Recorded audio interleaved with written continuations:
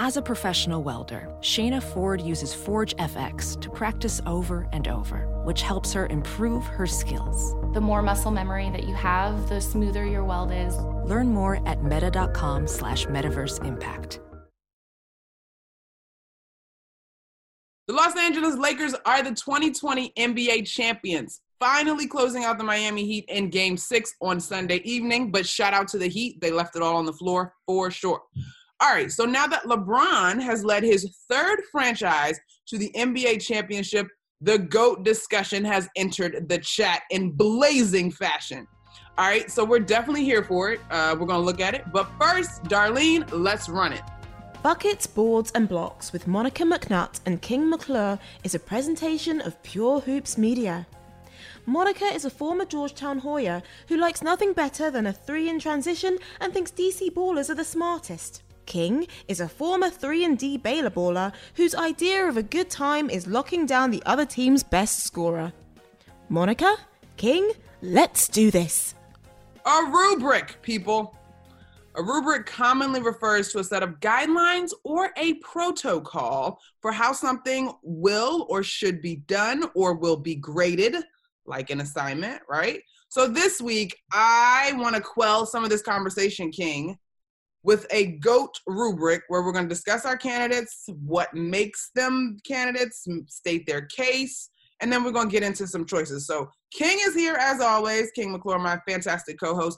Bruce Bernstein, our extraordinary producer, is also jumping in this conversation because combined, he's probably seen more basketball than King and I equal in age. Is that fair to say? I'm just old. Wow. OLD.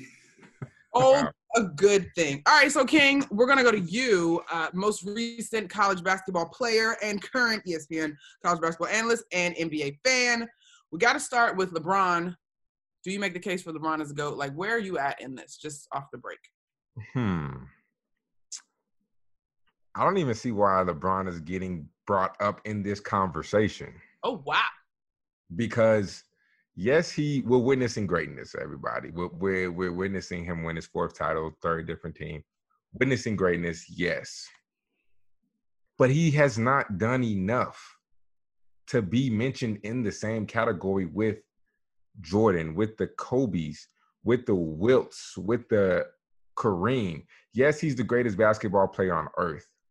Yes, I respect him. But at the end of the day, I saw something earlier. This is actually kind of interesting. It was a cartoon picture with Kobe and Jordan, and LeBron is sitting on the bench, and Kobe said, "We used to celebrate three-peats. Now we're celebrating switching teams and winning one championship." And Jordan was like, "You'll never be one of us." And I was like, interesting. Interesting.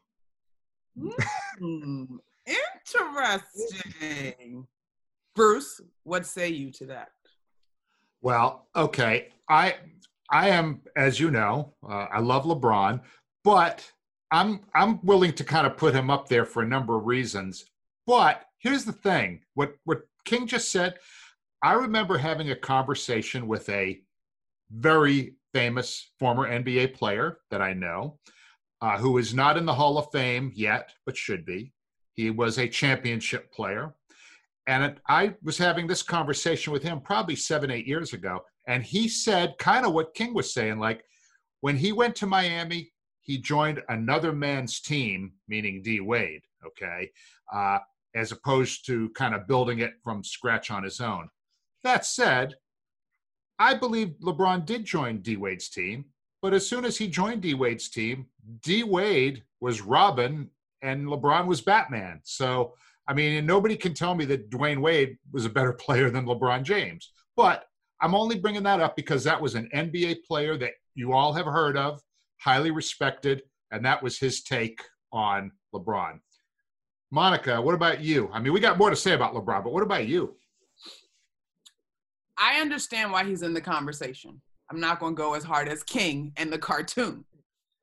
I definitely understand why he's in the conversation. But for me, and we'll get into this too today, if the criteria is championships, it's a no for me. He hasn't caught Kobe. He hasn't caught Mike. Do I think that he stands a chance in doing that? Yeah. But I do understand why he's in the conversation. Now, I also will admit that a part of this conversation is who you got to see at their prime.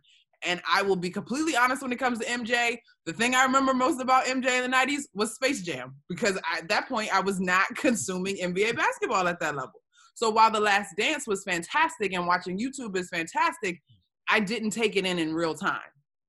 Having watched LeBron, remembering LeBron in the Hummer and the Sports Illustrated cover and the Chosen One and the whole bit, I am impressed that LeBron has never cracked under the mass amount of pressure overall. Has he won every championship? No. But in terms of the eyeballs and the attention that have been on him from the jump, he has to be in that conversation to me. But I mean, it's almost like, what do you value? Like, so yes. It's almost like, what do you value? And I feel like I am in no way hating on LeBron, because I respect him, utmost respect for LeBron, what he does, how he plays. But it's like, bro, he pulled one of the weakest moves in basketball history. Like, him and Kevin Durant probably pulled the two weakest moves ever as a competitor. You go to D-Wade's team, that's not even your team. I mean, it becomes your team. I have this question then. Yeah. You feel that when Ray Allen and KG joined Paul Pierce, are those weak moves? I would not put neither one of those three in the GOAT category. Like, they're not even in the top 10 category. So when we talk about, like, yes and no, like, kind of, sort of, like, just me personally, like Damian Lillard is, I'm a Damian Lillard type guy. Like, I want to do it by myself in my hometown, bring a championship, not my hometown, but bring a championship to the team I started with and bring guys there, win for the city, not go join with other superstars. So, like, yeah, I mean, I guess it was kind of weak, but, like, they're not in the GOAT category. When you look at the GOATs. You don't have the same expectation. Yeah, we don't have the same expectation. You should not, LeBron, you should not go join Dwayne Wade's team. No offense, but Dwayne Wade already won a championship without you. So he's clearly good enough to lead a team, and he's a Hall of Famer, and he's probably top 20 of all time. So you're going to join with him. Then you go get Chris Bosh. I mean, ain't nothing wrong with going to get Chris Bosh because you want to win. But secondly, Kevin Durant's move, which is kind of definitely off topic, but that was hands down the weakest move I've ever seen in my life. You're up 3-1 on a team. You lose the series, and then you go join the team the next year. Yeah, that's terrible. That looks bad. But he's not in the conversation yet. I mean, he might be one day. But LeBron I just respect loyalty. And I just don't. So you're not impressed that he has now taken 3 different franchises to the pinnacle of basketball and brought home the Larry O? No, I want to see a 3-peat with one team. I want to see you dominate basketball. Like, you dominated, but you don't dominate it. Is that today's NBA though, Bruce? Like, the last time we had a 3-peat was the Kobe's Lakers, right? Well, the Warriors won 3 out of 4, right? They won 3 out of 4, and they should have won 4 straight if it wasn't for Draymond Green getting himself suspended. But I think it's more story than that. But I feel you. Yeah. Okay. Now that we've sort of, like, beaten LeBron up a little bit, I'm going to rehabilitate him. Okay, because here's my take on LeBron. 4-time champ. Okay, not the most championships ever. Michael Jordan didn't have the most championships ever. Bill Russell's got 11, okay? 4-time finals MVP. Okay, that's not the greatest ever. He won the MVP 4 times in 5 years earlier this century, okay? He finished second in the MVP voting 4 times. So he's won the MVP 4 times, finished second 4 times, okay? Pretty good, 8 times out of 17-year career. He's probably going to play 20 or more NBA seasons, which is a longevity record that can only Kareem has played 20, and we'll get to him in a little bit. And sometime in his next 100 games, he's going to end up surpassing Kareem for total combined regular season and playoff points. He's a great teammate. He was a lockdown defender. He could guard all 5 positions. He was a willing passer. He empowered those around him. He was a great teammate.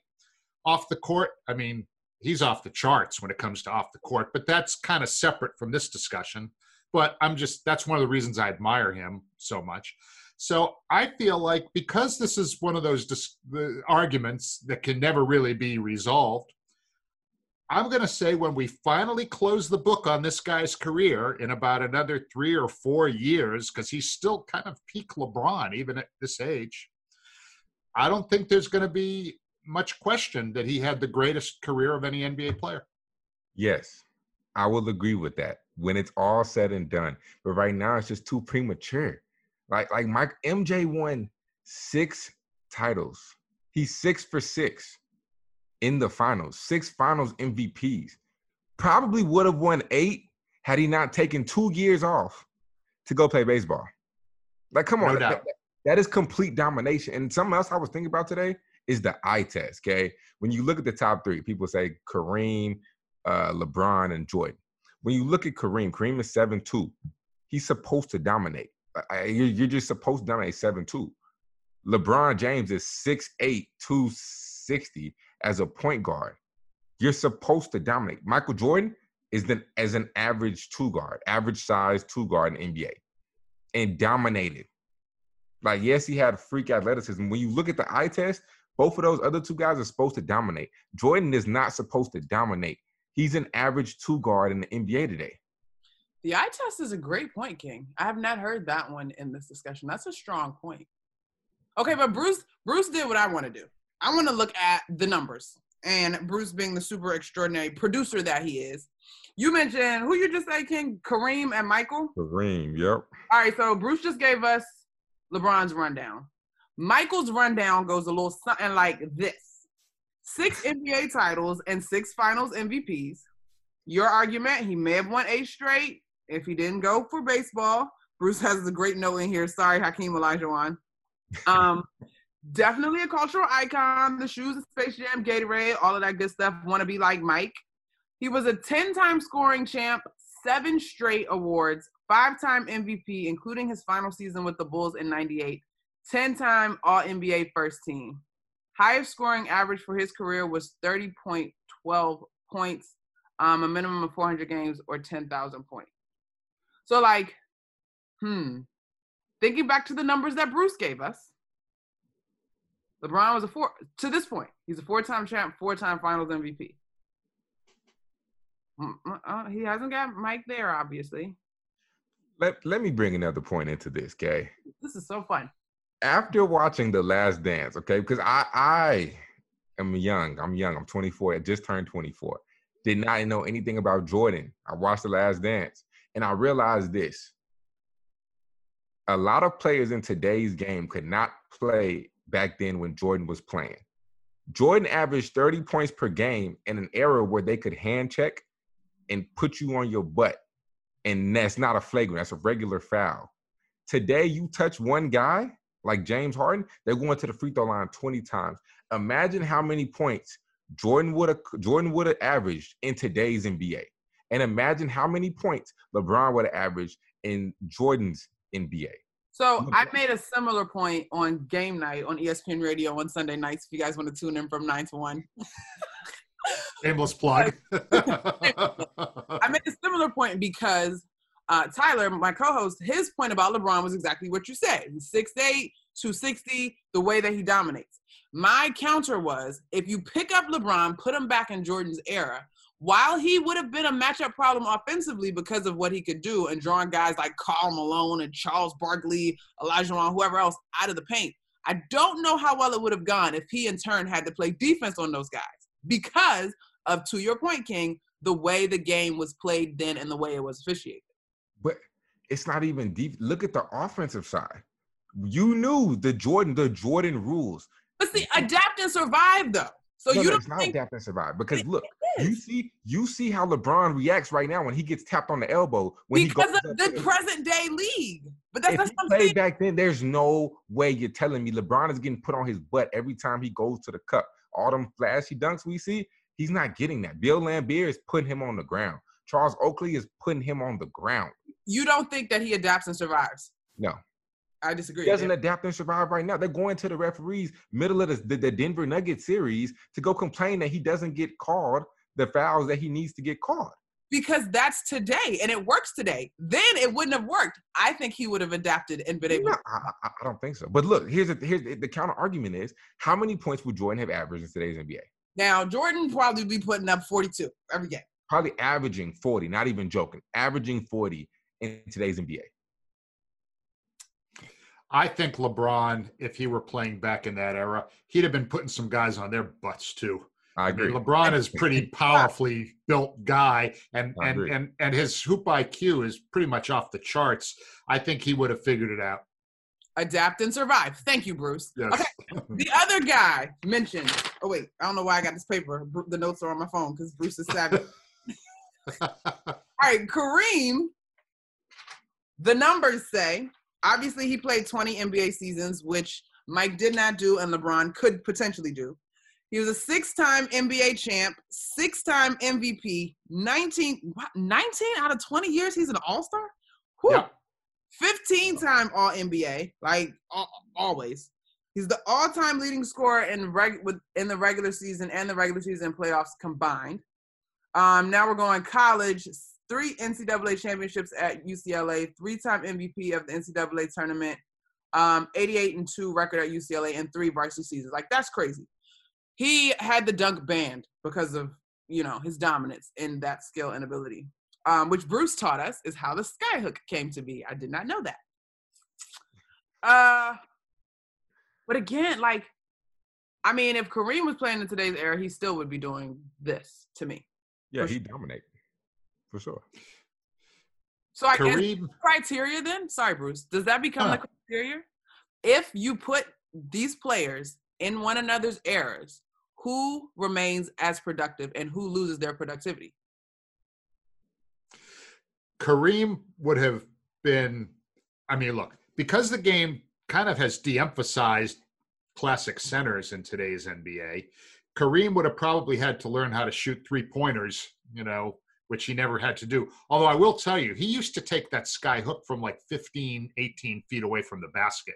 That thing was crazy. I don't know if you went back and looked at some of the YouTube. He wasn't taking like 3-foot hook shots. He was taking like 15-foot hook shots over some pretty big dudes like, Bill Walton and, Kevin McHale, Parrish, pretty good players, Hall of Famers, not pretty good players, Hall of Famers.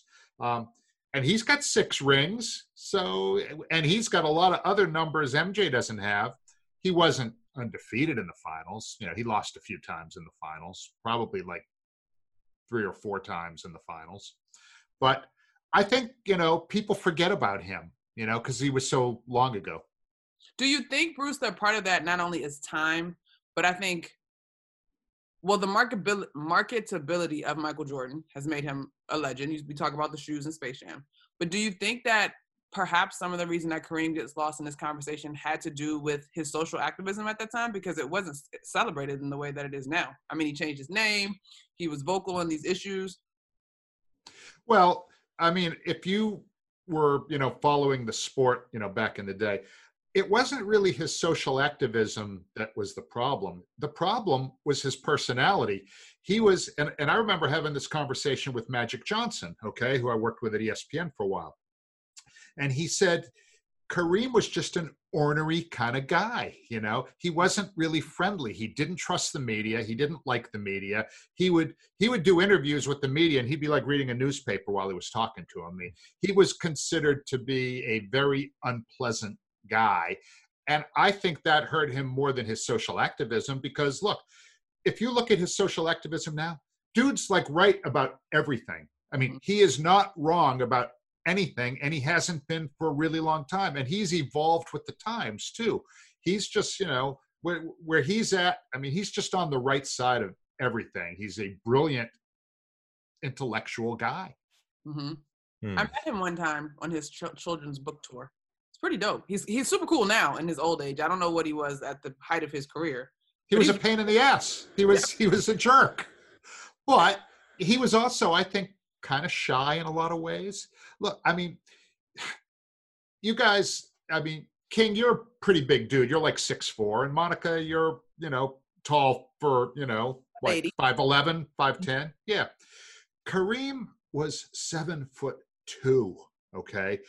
in his entire life, he was looked at as just this, almost like a, I don't even know the right word to say, like a curiosity, like something out of the ordinary. So I think people that have gone through that, probably it changes their personality and does make them kind of, makes them want to withdraw, because they don't want to be like stared at all the time. Mm. So here's my question.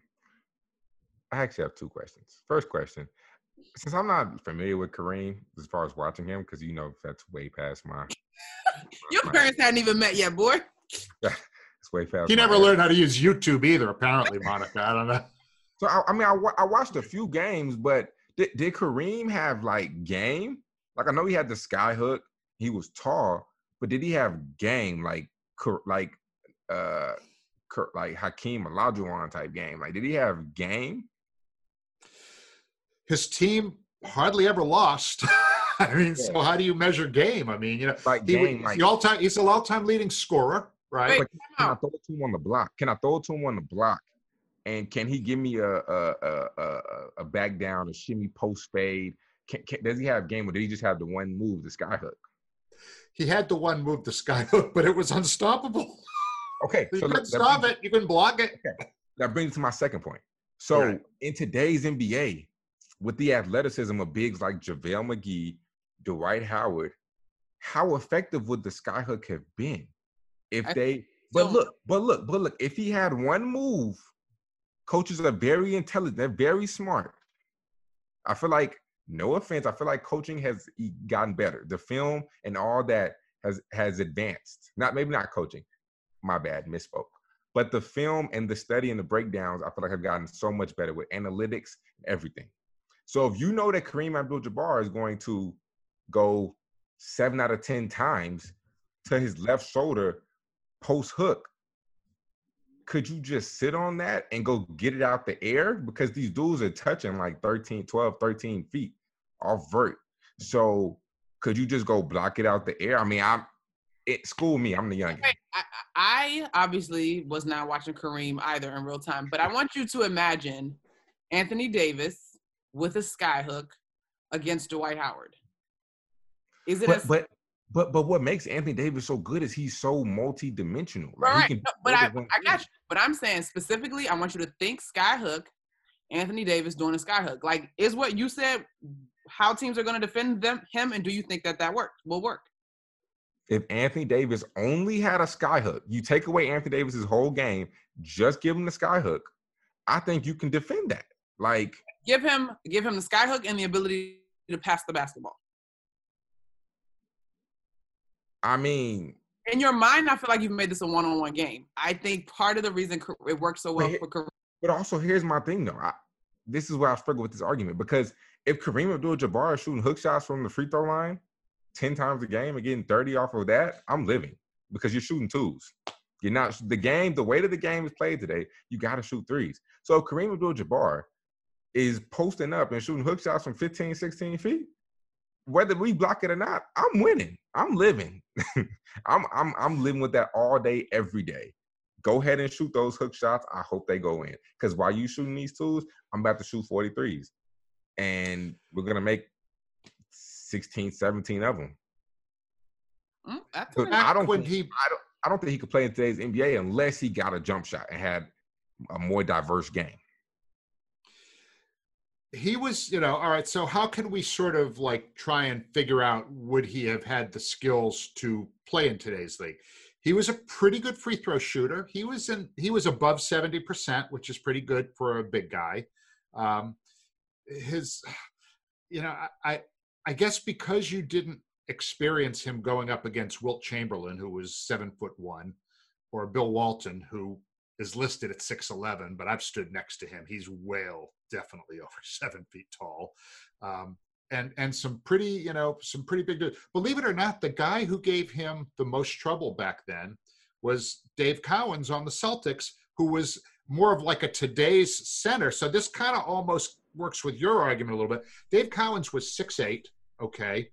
He ran for 48 minutes, never stopped running, and Kareem used to get tired chasing that guy around.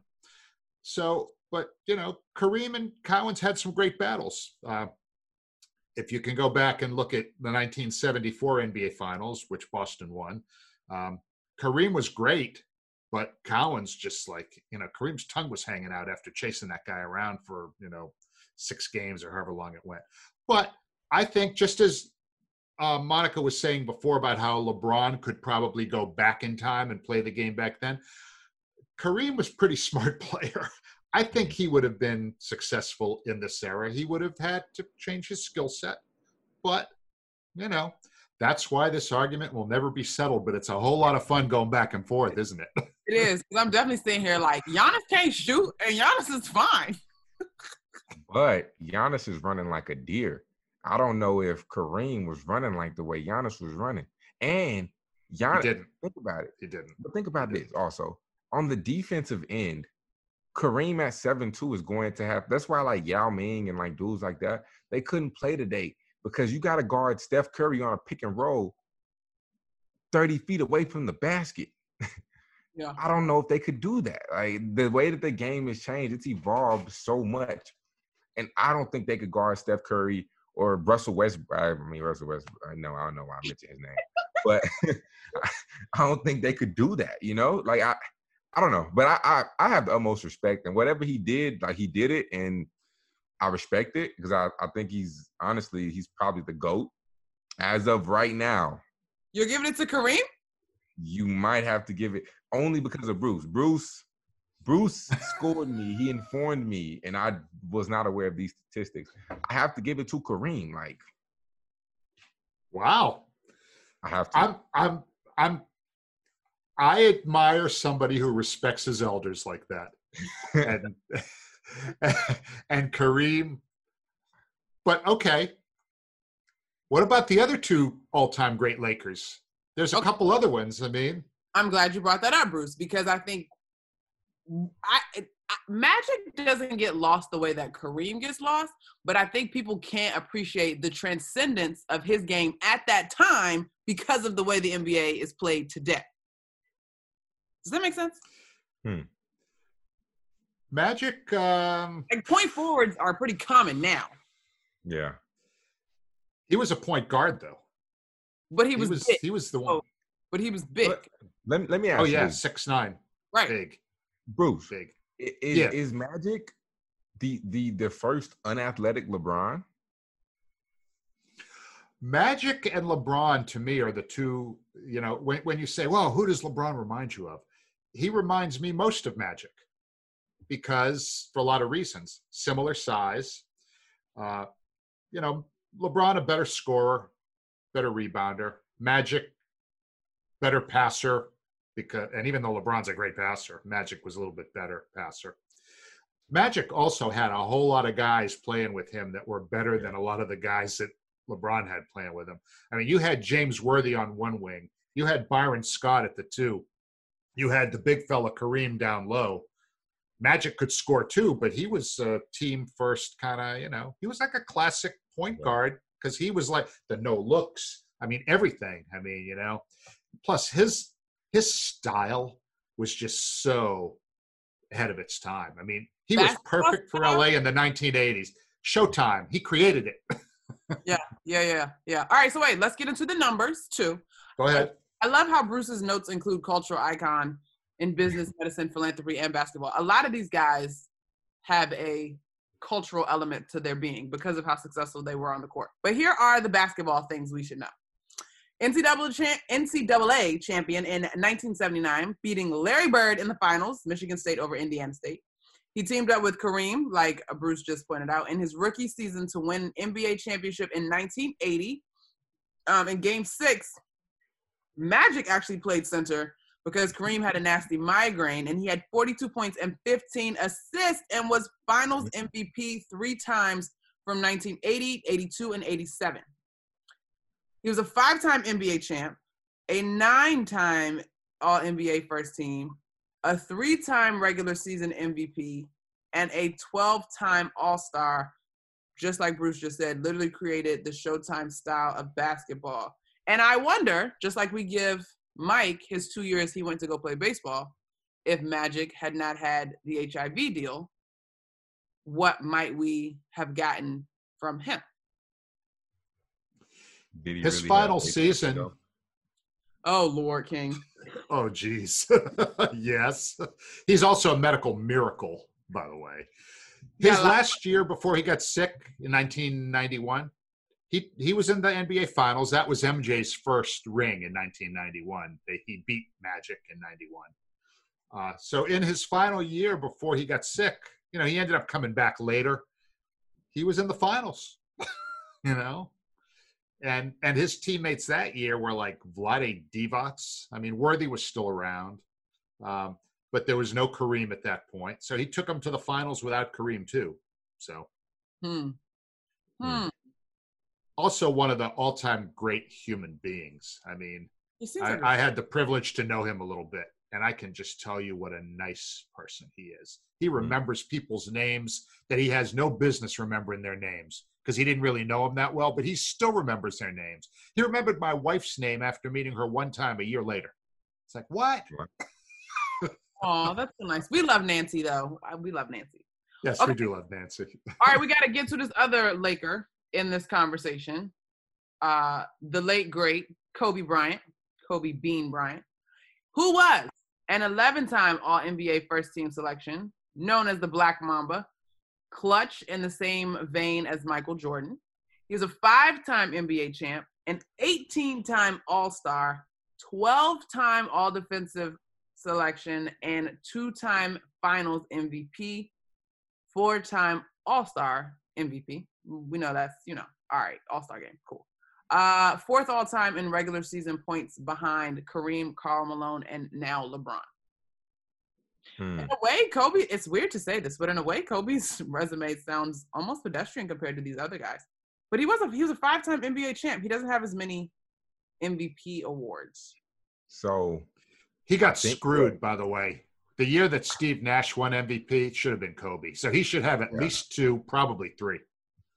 But anyway, go ahead, King. I think the reason why Kobe kind of gets screwed in this argument is because I hate to say it, I love Kobe. I love Kobe. That's my favorite player ever. But he got carried in 3 out of his 5 championships. And I think that's why he gets screwed. I used to be that person that's so stubborn. Is like, no, he didn't get carried. But when you look at the stats, Shaq carried Kobe.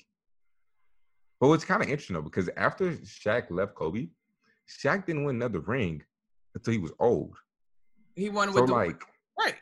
Yeah, he didn't win another ring until he was old, and he was like at the very tail end of his career, like nowhere near the same Shaq.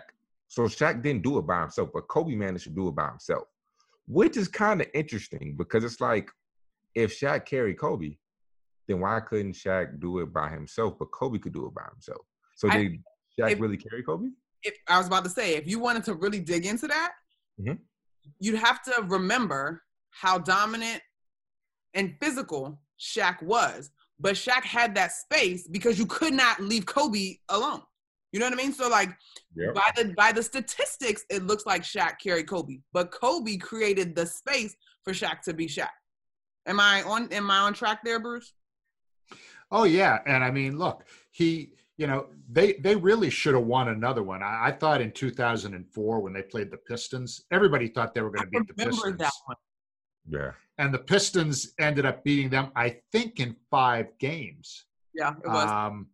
And that was the year that Chauncey Billups was the Finals MVP.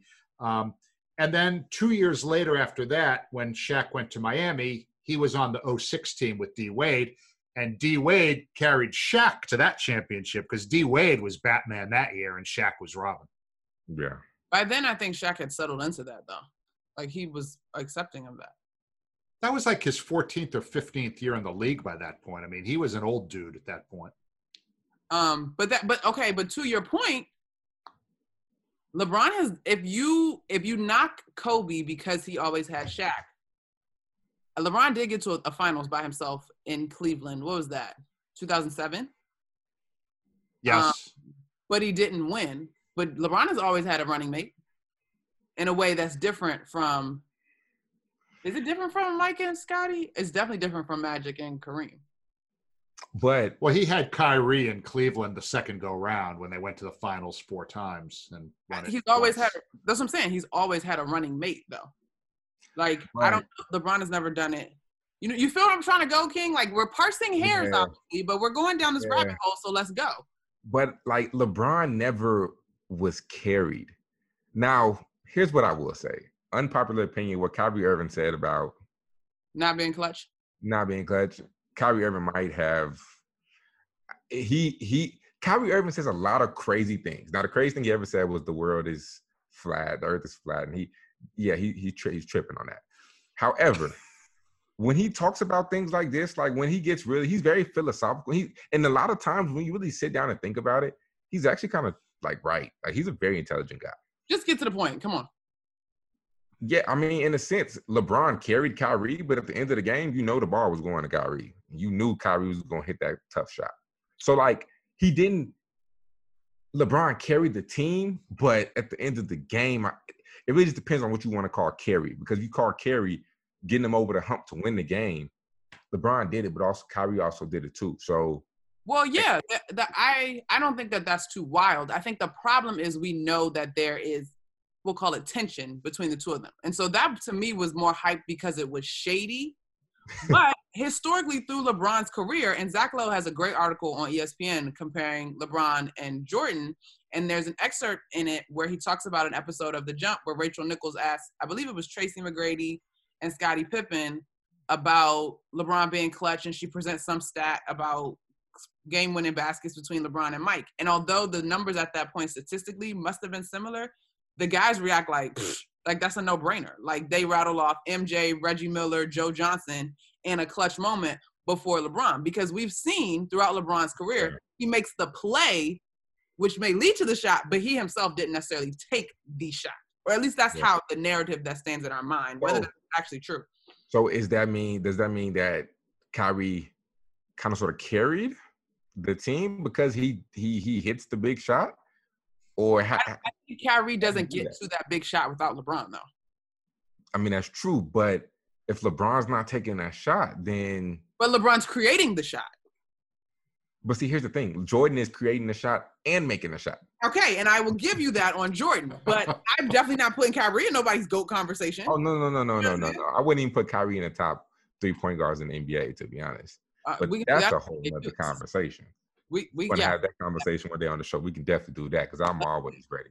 But yeah, I mean, but like it's just the way you view it, like because he hit the shot, in a sense, it's kind of sort of carrying because without Kyrie, he's not winning that. Like, but without LeBron, he's not getting that shot. So I don't know. It's just depending on how you view it. The thing I always without LeBron, he would have been playing golf for like a month before that game. Thank you, Bruce. Without LeBron, he doesn't get that opportunity. Like literally in that play, without LeBron, he doesn't get that opportunity. Same thing with Kobe and Shaq. If LeBron doesn't garner the attention that he garners, no way he gets to be out on the perimeter on the right side. I can't remember who was guarding him, but dancing around like that. Because if it's not for LeBron, somebody is slouching, somebody's helping. You know, do you remember LeBron chasing down Andre Iguodala and blocking that shot? LeBron, you know, to just talk about LeBron's offense, I think is to do a disservice to him because that guy was a lockdown defender. And I mean, so Kyrie Irving was never much of a defender. You know, he might get a few steals here and there. But, you know, I think, you know, when you look at the all-around package, and again, those Cavalier teams were garbage without LeBron. I mean, as soon as he left, they were in the lottery. Wait a second. Those Chicago teams were not very good without MJ. The year he left for baseball, they won 55 games.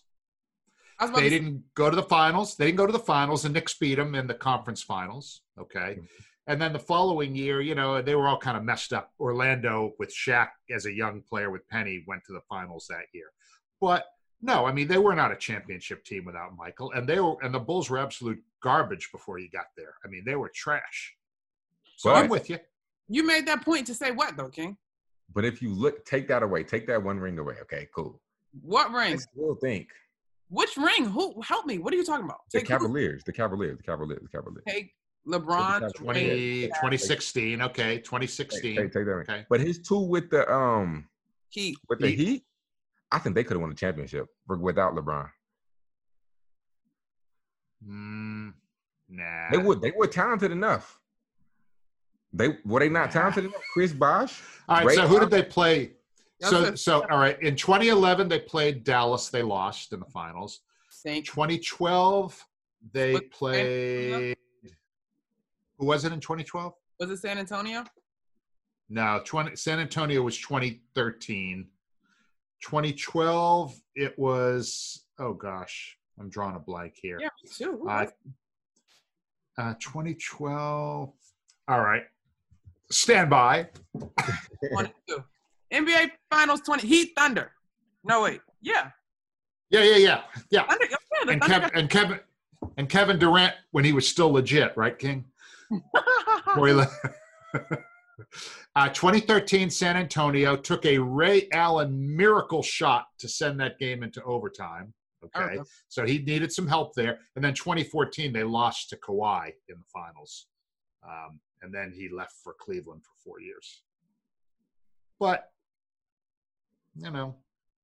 I'm not even sure where that all went just now. I think we went off the rails a little bit there, but still, Monica will bring us back. I try to do something. I try to keep us on track. Keep us on track. So this has been great, though. I really appreciate, Bruce, thank you for all those wonderful numbers, because I think that's the part of this conversation that always gets lost. Bill Russell. Talk about Bill Russell really quick. So here's the GOAT of the GOAT, according to the basketball heads on TV oftentimes. Greatest team leader ever in Bruce's fantastic notes. 11 championships. Played in 13 seasons for the Boston Celtics, 2 as a player coach. The first African-American coach in NBA history. I did not know that, Bruce. I didn't know that either. Yes, he was. As a player coach, yep. 2-time NCAA champion, Olympic gold medalist in 1956. Career average, 22.5 rebounds per game. That's right, King. Whoa. In 963 games, a 5-time MVP and possibly the best defensive player ever. Totally before you guys' times. Although the very first NBA game I went to, Bill Russell actually was still playing. 1966. I was 9 years old. Okay. I saw him in person. All I can say is that he revolutionized basketball. He battled Wilt Chamberlain and usually ended up winning. Wilt was the most dominant guy back then, but Bill Russell's team always won except for 1 year. I did not know he averaged that many rebounds. That's crazy. I know, right? That's why I put it in red there. I wanted to make sure you knew that wasn't a mistake. Although Wilt Chamberlain's rebound numbers were very close to that. He was also over 22 for his career, too. So a lot of misses back then to rebound. I was going to say, now we're getting into a real different era of basketball. Yes. Yeah. Back in the Stone Age. But I just didn't want this discussion to go without us at least kind of mentioning the great Bill Russell. I don't know that anybody really feels that he is the guy, though. Well, I do remember Jalen Rose making that argument at one point on Jalen and Jacoby. Or I don't know if he's quite labeled Bill his GOAT, but he certainly was like, and let's not forget about, how Jalen gets with his super fresh, crispy face. But this is how we got into this, though, y'all.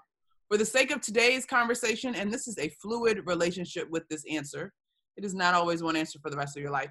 You got to answer the question. As it stands right now, who's your GOAT, Bruce? I'm saying, because I know he's still got a few more years left to add on to what he's done, I'm going to say when his career is over, it will be King James. Okay. King, the other King. I actually agree with you, Bruce. I do think that LeBron, when it's said and done, all said and done, he'll be the greatest. Right now, I'd have to give it to Kareem. Okay. So this is a great little pot of potpourri we've got going on, because as it stands right now today, willing to see this change, I'm still going with Michael. I think from our discussion today too, King, like pick these guys, pick them up, plug them in different eras. Yeah.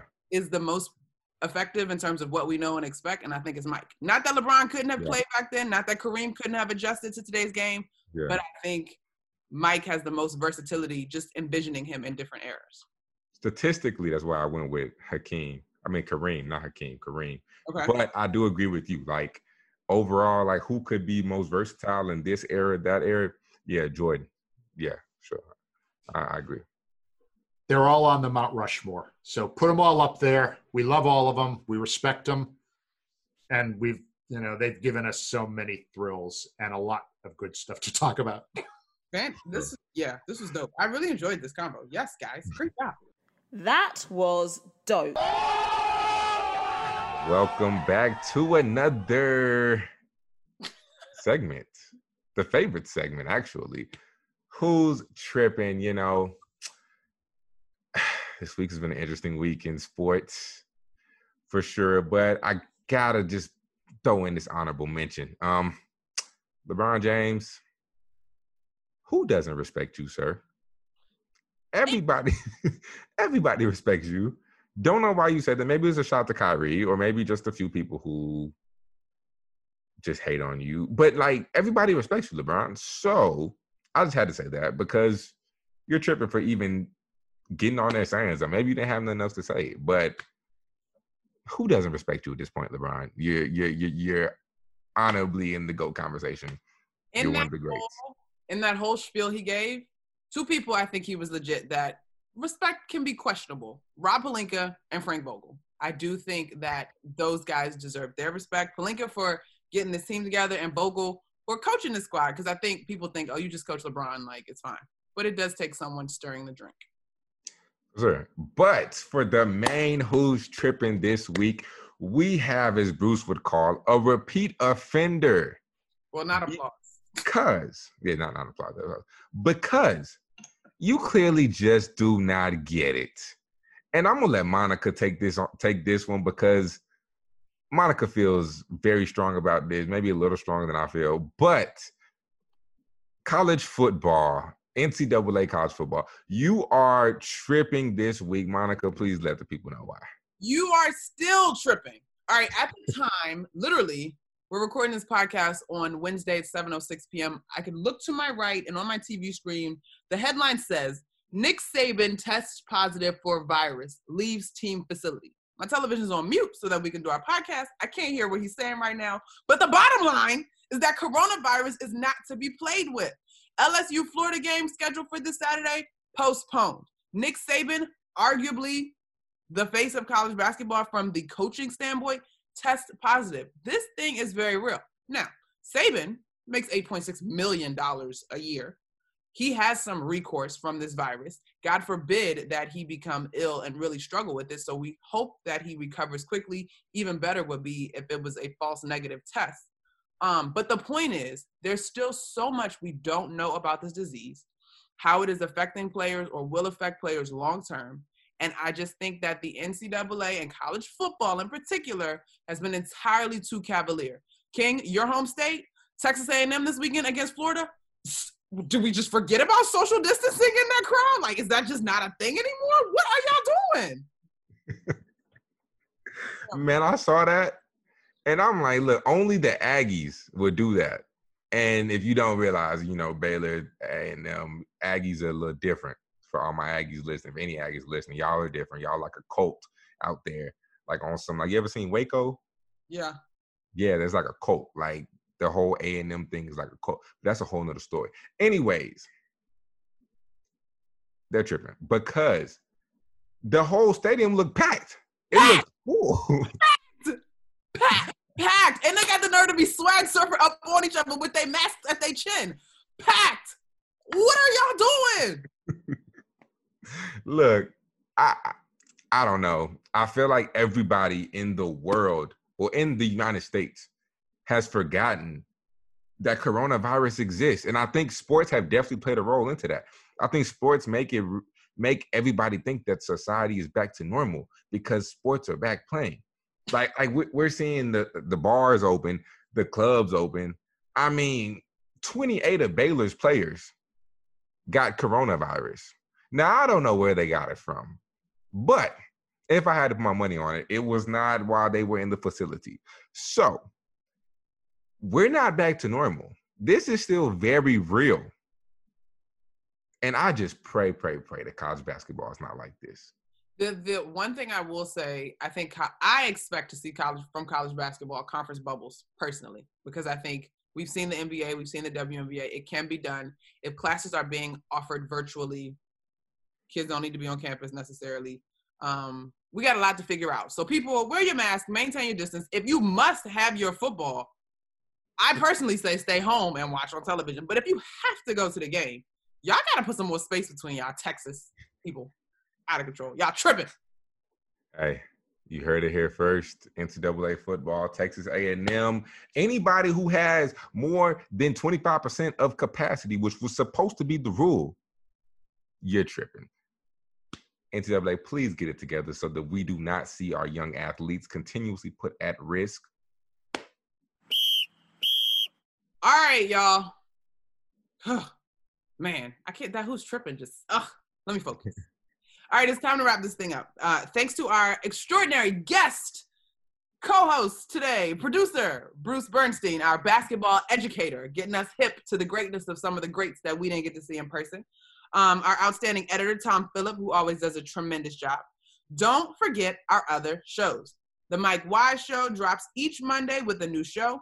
Full Court Press with John Fanta is here on Tuesdays talking college hoops, something we're all keeping our eyes on as that November 25th date is approaching. Catch and Shoot 2.0 with Otto Strong and Aaron Berlin have a brand new show each Wednesday. BJ and Eric have the Pure Hoops podcast every Friday. And I'm back with King next Thursday with Buckets, Boards, and Blocks from Pure Hoops Media. All right, let's go. Time to stick the landing. We talked about it earlier, and we're going to continue to talk about it because you tend to forget that coronavirus is still a thing, but it is real. Stay inside. I ain't gonna say stay inside, but social distance. Be smart about what you do.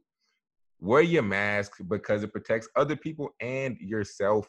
Please wear the mask. Just wear it. Like I said, make it a fashion statement if you need to, but just wear the mask, get the bandana, whatever you need to do. Just please stay safe, social distance, because I was watching CNN and 33 states they're back into the red zone. They're going up and corona is spiking back up in the United States. Can't emphasize or can't stress this enough.